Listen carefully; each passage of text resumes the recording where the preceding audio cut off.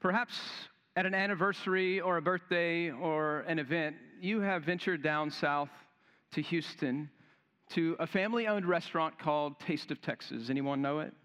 West side of Houston, about I-10 and Beltway 8. I'm just giving you recommendations. Steakhouse, family-owned. We lived for about 15 years just a click north of there, and it was close. We didn't frequent it because it was so expensive, but it's a great place to go for party, anniversary, etc. It's owned by a guy named Ed Hendy.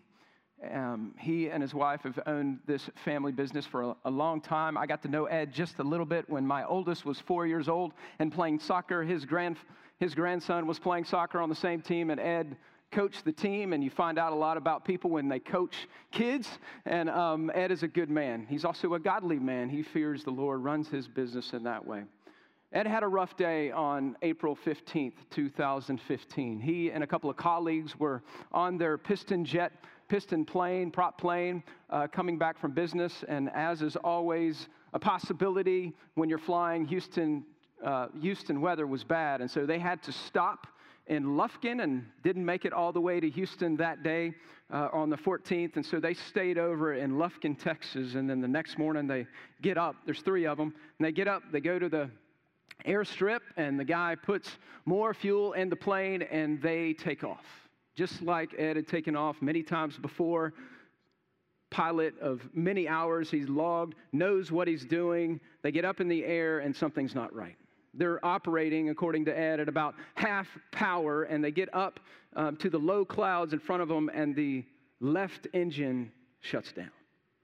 And about 45 seconds later, when they get to the top of the clouds between Lufkin and Diboll, there's the right engine that fails.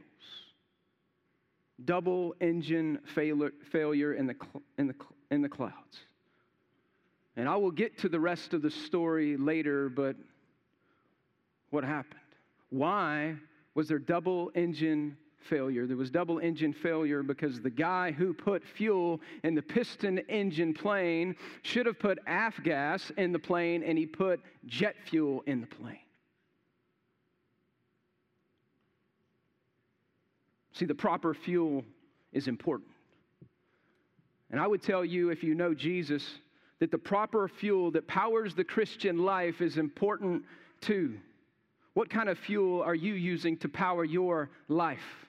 We learned last week that even the Apostle Paul tried to use his own power. And when he tried to use his own power, he said what? He said, the very thing that I want to do, I can't do. I do the very thing I don't want to do. Wretched man that I am, what will deliver me from this body of death? When he tried to power his own Christian, mature life as the Apostle Paul, he fell short. He crashed and burned, and we found out earlier in chapter 7 and in chapter 6 a few weeks ago that the law doesn't do it either. The law doesn't really power the Christian life. The law is good, we said last week. The law is a guide. The law is a mirror. The law is a magnet that shows us who God's character is, but it doesn't have any power, and we crash and burn when we try to live a law-driven life. And we came to the end of chapter 7 and saw some good news where Paul says, thanks be to God who has given us Christ Jesus our Lord. And we're going to come to chapter 8 this morning, and we were going to see the primary fuel in which God grants us that we might live lives powered by the Holy Spirit. See, the Holy Spirit in Scripture is the fuel that propels the Christian life. It's impossible to live out the Christian life without the Spirit of God at work in you. And maybe you're here this morning and go, uh-oh, here we go. You know, I kind of just, I have a hard time with the Holy Spirit. I have a hard time because I can't figure it out. It's kind of this subjective thing. And maybe you look at the Holy Spirit, whether you realize it or not, as some force like in Star Wars. Or maybe you look at it as some magic carpet like in Aladdin. Or maybe you just have different kinds of experiences. Maybe you grow up in a home where everything was the Holy Spirit and it was weird and it was strange. Or maybe you grew up in a home or you had experiences from afar watching people with the Holy Spirit and you're like, I don't want any part of whatever that weird thing is. And so you functionally live like a deist. You know, we're theists. We believe in God And yet sometimes in the Christian life, we look at the pages of Scripture and say, okay, I'm going to do this, and we functionally live like deists, where we don't realize that God has given us power, has given us a helper, has given us an advocate in the Holy Spirit. And maybe you're just going, I don't know how that works. I believe the truths of the Scripture about the Holy Spirit, but I'm just trying to understand it better. I'm glad you're here. Romans 8 is all about the Spirit's work in our lives and how it powers the Christian life. And when I say the Spirit, I mean the third person of the Trinity. He's not lesser than the Father or the Son. He is God. That God helps us power the Christian life. We don't just pull our bootstraps up. We don't just follow laws, but our lives are powered. And maybe you're in that Romans 7 place that we talked about last week. Maybe you're in the place where you're saying, wretched man or woman that I am, who can deliver me from the sin that is entrapping me, that nobody knows about? I'm glad you're here, because Romans 8 gives you hope. It gives you assurance. It shows you how to live this Christian life, not on your own, but by the power of the Spirit. So turn there, Romans 8. I think it's page 943 or 44. We haven't moved too many pages in the Bible on your seat there. And this is a beautiful chapter. Maybe you've bookmarked it yourself. But there are bookends to this chapter that start with there's no condemnation, praise God, and there's no separation from Christ. This is a beautiful text.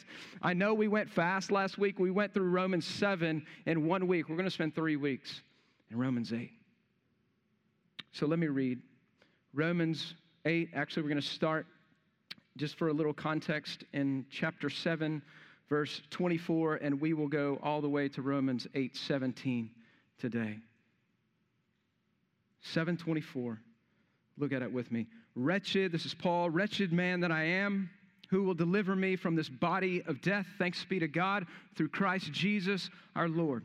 So then, I myself serve the law of God with my mind, but with the flesh I serve the law of sin. Remember the battle we talked about? Chapter 8, verse 1, here it is. There is therefore now, here it is, no condemnation for those who are in Christ Jesus. For the law of the Spirit of life has set you free in Christ Jesus. Amen? From the law of sin and death. For God has done what the law, weakened by the flesh, could not do, by sending his own Son in the likeness of sinful flesh and for sin. He condemned sin in the flesh in order that the righteous requirement of the law might be fulfilled in us who walk, this is beautiful, who walk not according to the flesh, but according to the Spirit. For those who live according to the flesh set their minds on the things of the flesh, but those who live according to the Spirit set their minds on the things of the Spirit. For to set the mind on the flesh is death, but to set the mind on the Spirit is life and peace. For the mind set on the flesh is hostile to God, for it does not submit to God's law. Indeed, it can't. For those who are in the flesh can't please God. You, however, are not in the flesh, but in the Spirit. Notice how many times the word Spirit is here. If, in fact, the Spirit of God dwells in you, anyone who does not have the Spirit of Christ does not belong to him.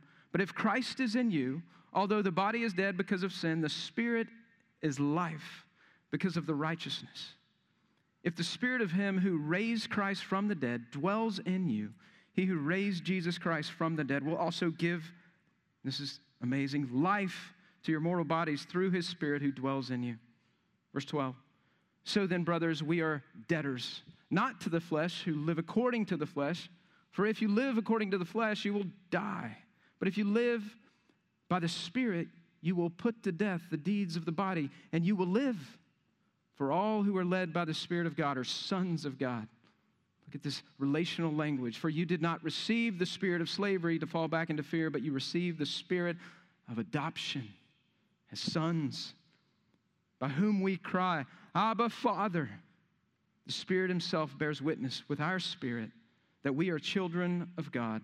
And if children, then heirs, heirs of God, and fellow heirs with Christ, provided we suffer with him, in order that we may also be glorified with him. First, from verses 1 through 4, I want to show you this amazing truth for life that you can take into this afternoon and tomorrow. The first point from the first 4 verses is this: the Holy Spirit The Holy Spirit drops the charges on you and totally clears your record. Do you see it there? There's no condemnation for those who are in Christ. Condemnation is it's a legal term.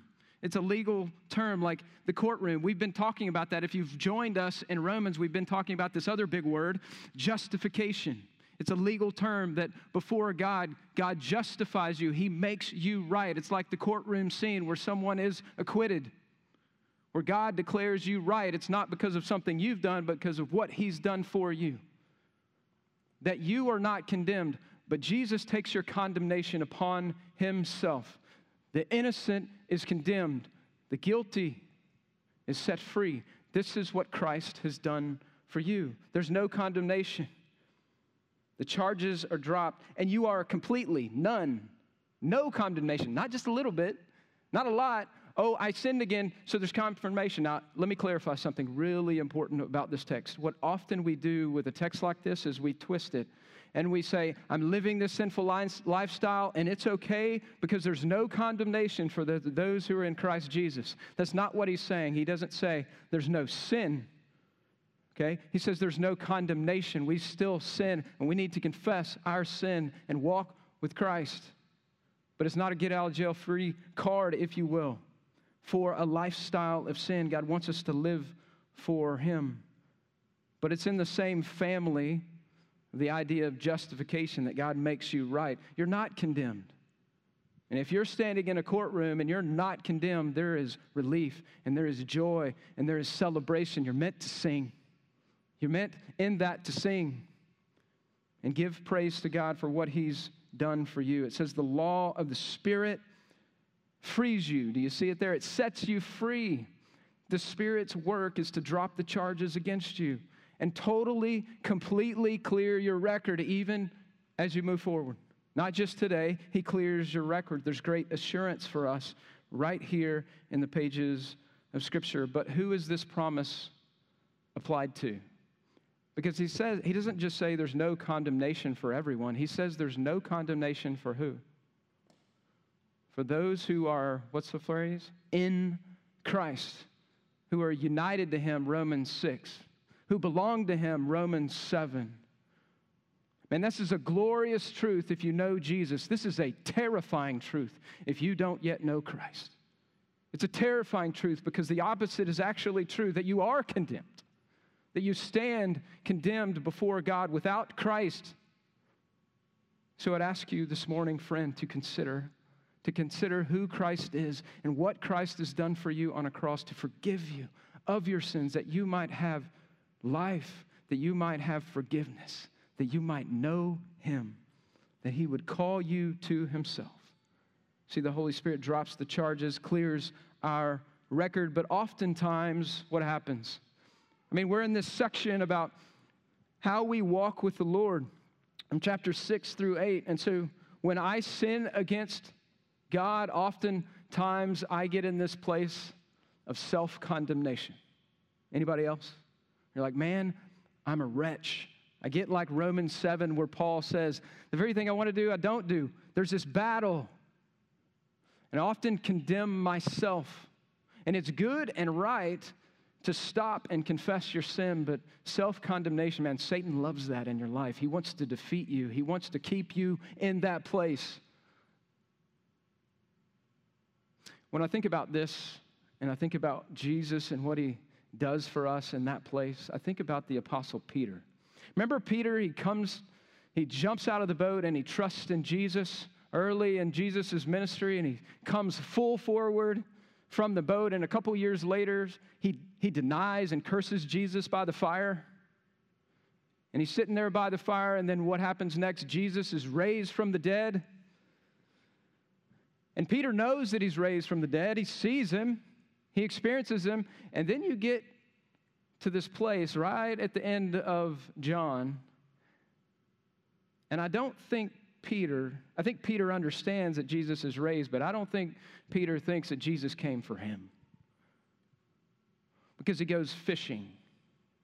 All the disciples are going, he goes, you know what, I'm going to go fishing. I'm going to get the barnacles off the old fishing boat, and I'm going to take up fishing again, and I'm going to go back to that profession because I denied Jesus. I think in that moment, there is a lot of self-condemnation to go, I denied Jesus, he doesn't want me. Even though he's raised, he doesn't need me, he doesn't want me. There's self-condemnation. And what does he do? He gets a couple of disciples and he goes out into the boat that night and they catch nothing. And I think that's a great picture of when we are self-condemning of ourselves, even though Jesus accepts us, there's no fruit. And sure enough, he doesn't catch any fish. And what happens early in the morning? They're near the shore and there's a guy walking on the shore and he calls out and he said, did you catch anything? And I don't think they know yet. And then he says, what? Cast your nets on the other side. And they cast their nets on the other side. And they catch all these fish. And then Peter knows. He knows at that point that Jesus has come back, not only being raised from the dead, but comes back for him. And he leaps out of the boat. And he comes and sits by Jesus. And they eat because Jesus already had some fish. And then he pulls Peter aside. Do you love me? I'm your friend. Still not feeling worthy. Do you love me? I'm your friend. Do you love me? Jesus, I love you. Jesus restores him. And maybe you need to hear that this morning. And self-condemnation because of sin, whether known or unknown, maybe you need to hear you can come back. If Peter can come back, you can come back. Maybe you've put up your nets. You've put them up because you think whatever you've done is too much for Jesus. He wants you to throw them out. And maybe you're going, man, I'm trying, but maybe you're just trying a little bit. Maybe you're just kind of surface throwing the net out. Maybe you need to take a deeper dive and let the nets go down deep for the Holy Spirit to do work in your life that he wants to do. See, the Spirit drops the charges against us and clears us of our record. He fuels this heart change. You need to tap into what he wants to do in your life. He also fuels something. He fuels, in verses 5 through 8, he fuels the way we ought to think. You're thinking the way that you think. Look at it there, verse 5 through 8. There's a contrast. Do you see it? If you live according to the flesh, flesh is not your skin. Flesh is the idea of the old man that we talked about, the sinful nature that we have. If you live according to the flesh, you set your what? Minds on the things of the flesh. So if your mind's on the things of the flesh, but those who live according to the Spirit set their minds on the things of the Spirit. So he sets up this contrast between thinking, having a mindset of the flesh, having a mindset of the Spirit, and then he gives us what each of those things produce. Look at the flesh. What does it produce? If your mind is set on the flesh, it produces death. It produces hostility to God. It says you can't even submit to God if your heart and your mind is focused on the flesh. And then the Spirit, look at it. The heart, the mind set on the Spirit is life and peace and freedom. And I think he is speaking about a person who knows God and a person who doesn't know God. See, not only does the Spirit drop the charges against you and clear you of your record, but it does something else in the life of a believer. It helps you get your mind right. Anybody ever said that to you? You said that to your kids? Turn your brain on. Get your mind right. The Holy Spirit helps you think rightly. You think about the Word of God that in Ephesians chapter 6, it gives us the armor of God. There's that one offensive weapon. It's the Word of God. But what is the Word of God empowered by? It's the sword. That's the Bible. The Word of the Spirit. The Spirit empowers the Word in your life and in my life. I want to stop just for a minute and talk about the flesh. Like if you don't yet know Christ, you don't have the ability that the Spirit provides you to live for Christ. You know, Spurgeon says it this way. He says, people may wish to wash away the old nature. They may clothe it, they may educate it, but no evolution can produce grace out of nature. And so maybe you're here and you don't yet know Christ. The beauties of the gifts of the Spirit aren't yet yours. The peace that passes all understanding, the freedom, life, it's not yet yours. And I want to speak to those who know Jesus for a minute, though, because many of you rightfully want to engage people that you know and love who don't yet know Christ. And you want to engage them with the truth of the gospel, that God might turn those lights on for them, that they might see Christ for who he is. And there's a warning, I think, here for us. Here's what you need to realize. When you're online and you're arguing with somebody about something like abortion or how justice should go in our culture, or about whatever it is, and you can't figure out how your logic doesn't make sense to them. See, this text reminds you that their hearts are hostile. They're not listening because their hearts aren't changed toward the things of God. And you should do apologetics, and you should engage them in those ways. That's right and good, but you need to know it's the gospel that brings power to the situation. The gospel brings power to their lives. It changes them, that they might see like you see. So don't get offended when someone doesn't think the way you think as a Christian. In the world, this text might say this to you. Understand the reasons in which they think the way they think. Is that God hasn't done that work yet. And so rather than arguing ad nauseum, getting upset, they don't have the power of the Spirit to open the door to understand the Word and God's view of the world, the frame in which God frames the world by His Word. And so it ought to make you more compassionate and thoughtful with people who don't yet believe, because it's the gospel that's the power of God. But I want to talk a little bit more about the mind and what the New Testament says about the mind. We do weird things with the mind. In our culture, we talk about clearing our mind.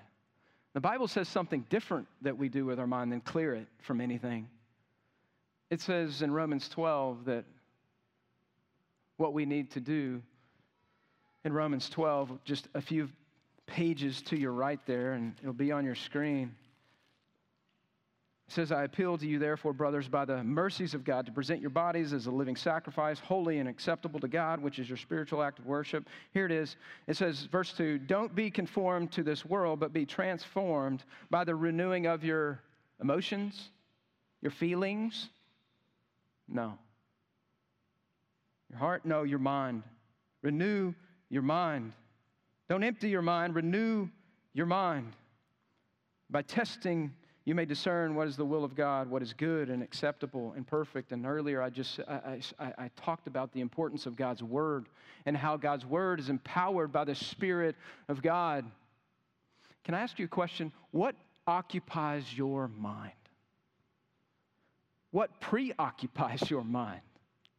When you have a moment, when you're off the screen, or maybe when you're even on the screen, what do you think about? You know, the Bible over and over and over talks about the importance of knowing the mind of God, of having the same mind as Christ. Philippians 2:5, who humbled himself on a cross. Philippians 4, whatever is true, whatever is right, what is noble. Kids, you can sing the song with me. Noble repute. Think about those things to fill your mind, not in like a Tony Robbins or Eckhart Tolle way, to fill your mind with Scripture, God's words, that we might know how to live. And maybe you are here and you're going, well, you know, I don't know how to read the Bible. I don't know how to understand it. Man, the Word of God, empowered by the Spirit, is everything for a Christian. You need to open it up and study it and understand it. And here's the thing. If you are in that place and going, I don't know how to understand it. I read it and it doesn't make that much sense to me. And I want to learn and I want to grow. We're here to help you. and you're going, what is this stack of books here? I'm just going to go through some stuff. Let's make this real practical. Do you have a study Bible? If you don't have a study Bible, you need to get a study Bible. There are great thinkers of our day who know God and His Word. This is an ESV study Bible. I love it. There are great notes in here as you read something. You go, I don't know what that means. Who are the Nephilim? Like, what is that? What does Jesus mean when He says something? And there's great notes for. And I would say this is a trusted resource. There's a lot of non-trusted resources out there. This is helpful for you to know there's emphasis in the Bible about the community of faith and how we help each other learn and grow and be equipped. Find you first a good study Bible. All this is going to be up here after. If you want some resources, good resources, recommended resources, ESV Study Bible, CSB Study Bible, here's another one. You can find this online as well if you want to lug this around. All these notes are found in, if you got an iPad or something like that. If you don't yet know Jesus, but you are exploring, or you're a young believer, man, there's some great resources. A friend of mine named Jonathan Brooks just put together this little devotional about Christ's life and what that looks like. It's a great resource for you to either take someone who doesn't know Jesus or is a young believer through it. There's a great way to know, how do I live this Christian life? Great resources for us. If you're going, hey, I know we're in Romans, but I don't understand the big picture. You get up on Sunday morning and you pull things from other places in the Bible, so I don't really have the big picture of the Scripture. How do I kind of learn how to palm the Bible, if you will, whether you can palm a basketball or not? I can't. Clarifying the Bible. This guy does a great job. A few of you have asked for, hey, give me the big picture. Clarifying the Bible is a great tool. There's a lot of great tools out there. That one's on DVD. There's another one called Talk Through the Bible. This one's been around a long time. Just gives you the big picture so that when you're in a different place of the Bible, different places in the Bible, that you can make sense of where you're at. And I would also tell you that I often use this. It's a dictionary. It's like a dictionary of the Bible, which gives you, if you're like, I don't know what that word means, or tell me more about Thessalonica or Rome. Like, there's all kinds of resources for you, and they're all digital. I'm old school, so I just have it all in print. And so when they take all of our digital stuff, you can come see me. I'm just kidding. If you want to know more about the Holy Spirit, for example, that we're talking about today, there's great resources on theology. And don't get scared. It's not a bad word. Theology, to go, hey, if I want to learn about who Christ is and all the things that He teaches about Himself, the Bible teaches about, if I want to learn about the Spirit, what the Bible says about the Spirit, there's a whole section in here. So if you're an engineer, by the way, and you like linear and thought and boxes, like, this is great for you. It's a great resource to go, if I want to learn everything about the Spirit that you're talking about today, I can go and find a chapter for that. I've had a number of people, I'm just going to keep going. I want to give you tools. I want you to come to the Word and be equipped. That's what the Bible says, that it's the job of the pastor to equip the saints to do the work of the ministry. We want to help. A number of people have asked, even as we've been in Romans, about little devotionals or ways to study along. John MacArthur has these little booklets all the way through the Bible. Any book of the Bible, some of you have seen these, you've used them in your small groups. John MacArthur has these, and what it does is it asks questions about the text so that in a small group or on your own or with your spouse, and you can come to this and understand better. Jared Wilson in Romans, Crossway, has these all the way through the Bible. There's so many good resources, y'all. Anytime you want resources to help you learn the Scriptures, there's another resource that I didn't give you this morning. I know this is a fire hose. Come see after. There's a great book called Living by the Book. If you want to open the Bible and go, how do I make sense of this without notes? And I really want to dig in. Living by the Book. It teaches you how to observe a text, to interpret a text, and then apply a text to your life. And so we are here I'm here as a pastor, as elders, to help you learn. But the Word is central. It's central for you to get your mind right. It's central for us as believers to be renewed regularly by the Word. How often do you open the Word of God that it might, through the Spirit's work, give you knowledge and understanding and wisdom? We live in a crazy world. We've always lived in a crazy world. But maybe now, more than ever, truth. Truth from God's Word, driving your life, helping you frame your life. more so than CNN or Fox News or whatever app you got that tells you whatever silly thing or truth that they want to push toward you. We got to put that junk away sometimes, and we got to come back to the Word of God to define life and ministry that we might walk with Him. All right, soapbox, done. So your mind. We're going to get our mind right through the Holy Spirit. Also, the Holy Spirit's presence brings us, here's your third idea, real help and change to our lives. The main idea in this section is this: it makes our lives look more like Jesus. And this is really where it's at. Man, I've got this thing that I'm struggling with in life. How do I change? You see, look at verse 9 through 13-ish, and you see that the Spirit of God, you see that He dwells. You see that phrase? You see it 2 or 3 times. You see it in verse 9. You see it in verse 11. If the Spirit of Him who raised Jesus from the dead dwells in you, He gives you life. He dwells in you. Another time at the very end of 11. What does that mean, He dwells with you? It means God's Spirit lives inside of you. This is what Jesus says. Do you remember at the end of Jesus' ministry, or getting closer to the end of Jesus' ministry, who does Jesus start talking about? He starts talking about the Holy Spirit. Hey, I'm going to go, and the Spirit's going to come. If you're the disciples, you're going, hey, I'm good with you being here. I don't know what that's going to be like, but I'd rather you stay. But Jesus says, no. The Holy Spirit is going to come, and He's going to dwell within you, and He's going to give you all truth. He's going to be your helper, your paraclete, your helper, your advocate, the one who convicts you of sin. He's going to come. It's right that He comes. Notice with the Trinity, the Father sends the Son sends then the Spirit into our lives that we might grow. And so the Spirit's present. It brings us real help. See, the Spirit indwells us. The ministry of the Spirit indwells us. And not only does He indwell us, the New Testament says He often will fill us. And this is where some people go, uh-oh, now you're getting off on something. He fills us with His Spirit, and it's usually, and the way in which He fills us is if when we are yielded in obedience. I said it, obedience brings about the Holy Spirit's work in our lives. And not only can He fill us, but in a negative way when we sin against God or sin against others.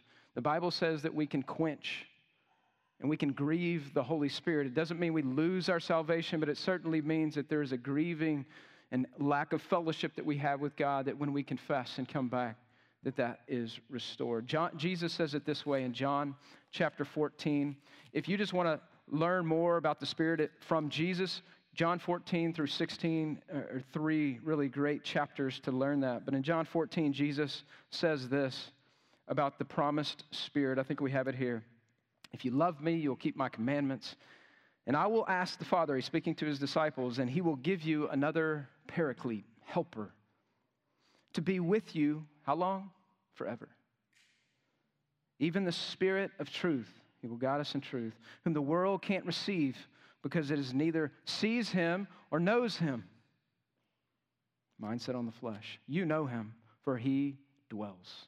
He dwells with you, and He will be with you. See, the Spirit of God is not some mystical force. It's not some magical genie. It's not some impersonal third wheel of the Trinity. The Nicene Creed says it this way: we believe in the Holy Spirit, the giver of life. Do you believe that? It's the Spirit's work that can change us. And it also, in this text, if you look at verses 12 and 13, it's the Spirit, and here it is from chapter 7, it's the Spirit that helps us, see the phrase, put to death. The Spirit's works helps us mortify. It helps us put to death our sin. Remember in chapter 7? The very thing that I don't want to do, I do. Paul's relying on his own strength, and here he says, no, the Holy Spirit will help you put to death the deeds of the flesh. That's the role. So if you are struggling with sin, which we all struggle with, the Spirit empowers us to put to death the deeds of the Spirit. Not only that, it brings life. When you pursue Christ and who he is and what he's done, you begin to get satisfied with new things, not the old things. A number of years ago, really all of our marriage, my wife has been trying to get me to eat squash and most vegetables. I grew up on a ranch, and we killed deer and cattle, and we had 2 ice boxes full of meat. So we ate meat, and we ate potatoes and beans. That was the diet of 3 boys, all right? And so then I meet my beautiful wife, and she introduces me to vegetables. And I didn't really like vegetables, so she would cook different things. She would put things in casseroles, especially squash. I'm like, I know there's squash in there. I can taste it. Good try. And then it happened. She decided to do this plant-based diet. And I said, I'll do it for a week. And I did it, and I felt a lot better because I'm getting older. I felt a lot better. I'm like, I'm going to do it for another week, and another week, and another week, and we did it for quite a while. We did it for about a year. I'm not in it anymore. But you know what it did? As I pursued it, and I was disciplined about it, it changed my taste buds. I eat squash now. Y'all, that's the work of the Spirit in my life. I'm just kidding. I like squash. I mean, give me a little olive oil and, some sugar. I like asparagus. So here's the deal. When we get in these patterns of sin in our lives, it's what we desire, but whatever we feed will breed and grow. When we shut it off, when we ask God, Spirit, would you work in my life to shut this off?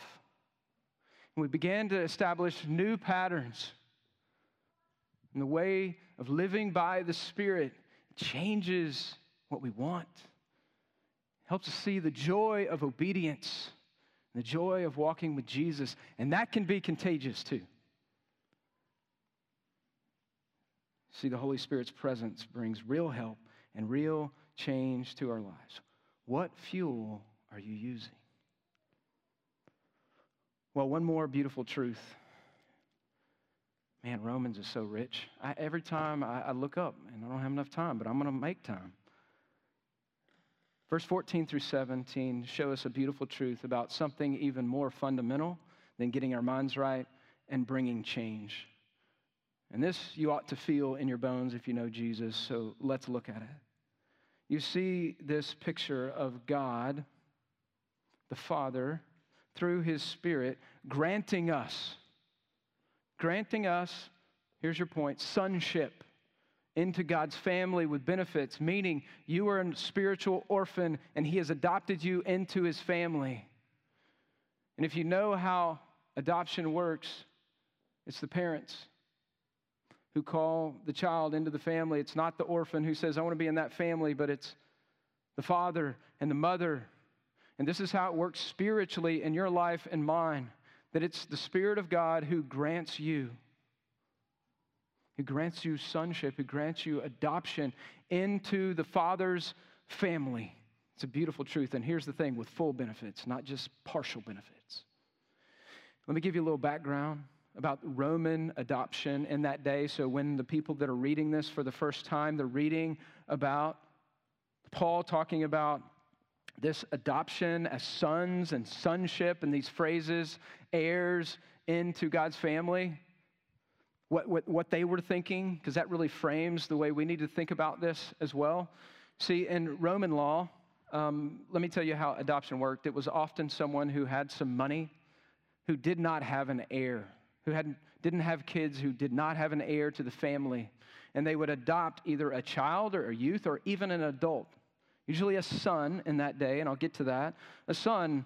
And what that adoptive father and mother would do is they would take on any debts that child or youth or adult had. They would wipe out all the debts. They would set them free from the debts that they have when they come into the family. They would give them a new name, a completely new name, a family name. And they would take on the liability of being a parent, to take care of anything that came in that child's life. And then they would give them new obligations and new responsibilities. That's how it works. So when you read this text with that in mind, look at it. For all who are led by the Spirit are sons of God. For you did not receive the spirit of slavery, fall back into fear, for you have received the spirit of adoption as sons. That's the context in which they would read this. And so a number of things change when you become an adopted son or daughter. See, your identity completely changes. Your intimacy with the Father changes. Your identification and your inheritance completely changes. Do you see it? See, when you look at verse 14, you see this identity change. And there's a reason, ladies, just to unpack this a little bit. He says sons. What about daughters? See, remember in that day, it was the son, usually the eldest son, who received the inheritance.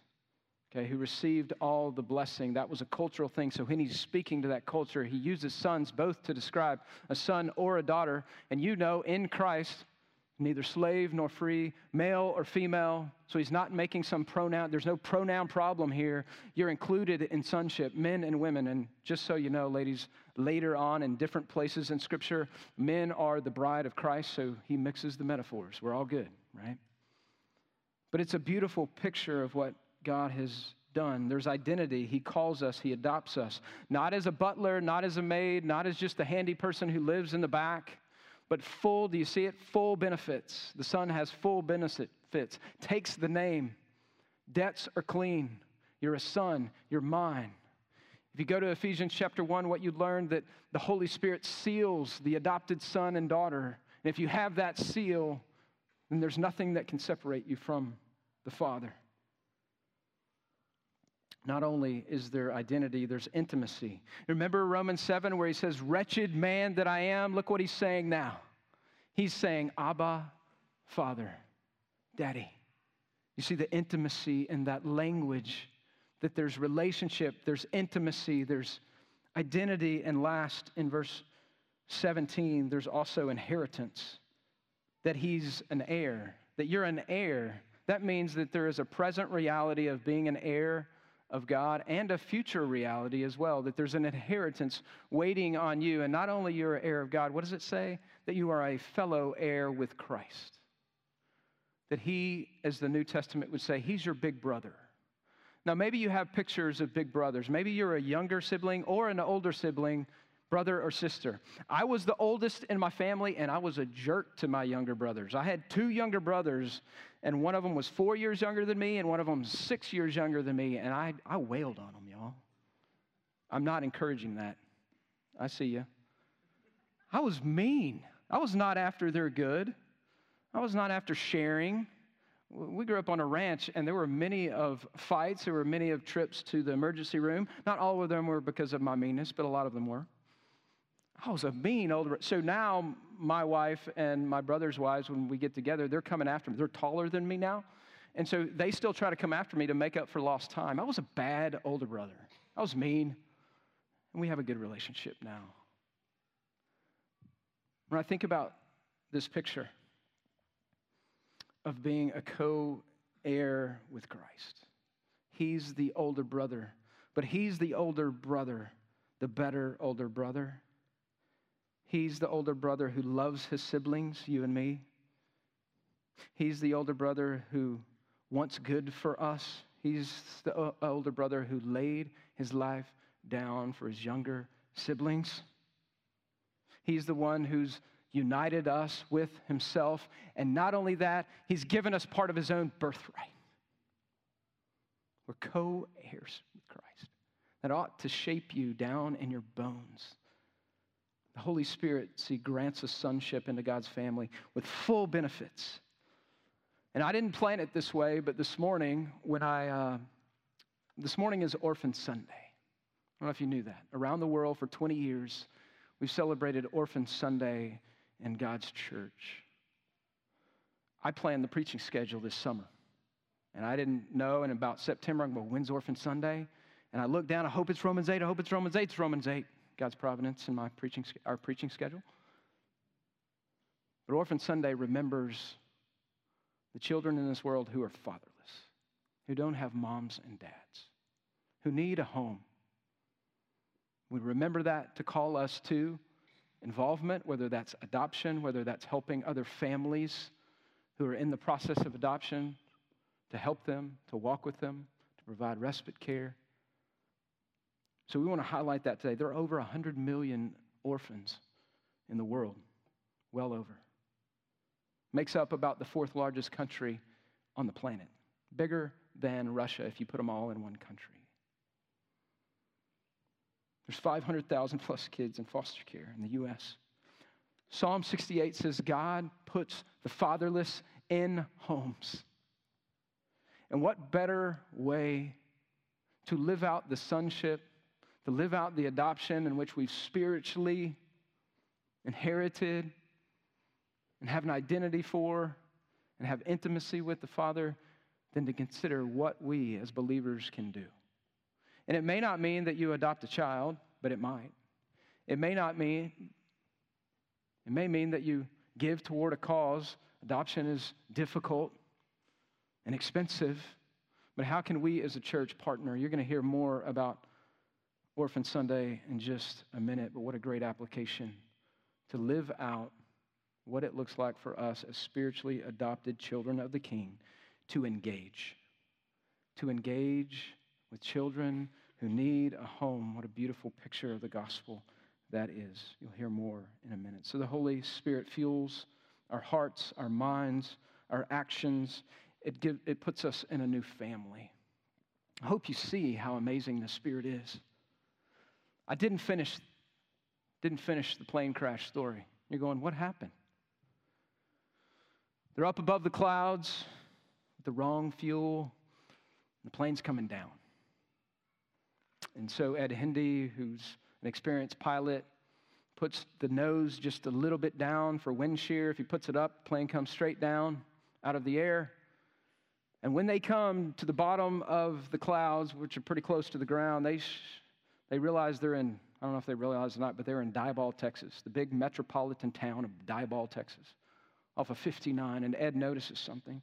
He notices they're right over 59. And it's 7:45 in the morning in rush hour traffic. Praise God, they're in Diboll. It's 7:45, and he sees a traffic light, the last traffic light in Diboll. And between that and as far as he can see, there's the road on both sides, if you've ever been there, and there's a median. And there's not much room, but he sees about half a mile where there's no traffic. And as he's coming down, he puts the nose down, and they hit the ground, not on the concrete of either side, but on the wet grass. And they bounce about 40 feet up in the air. If they hit the concrete, they go up in smoke. They're gone. And they land, and many of them had serious back injuries and other injuries. They land, but they're alive.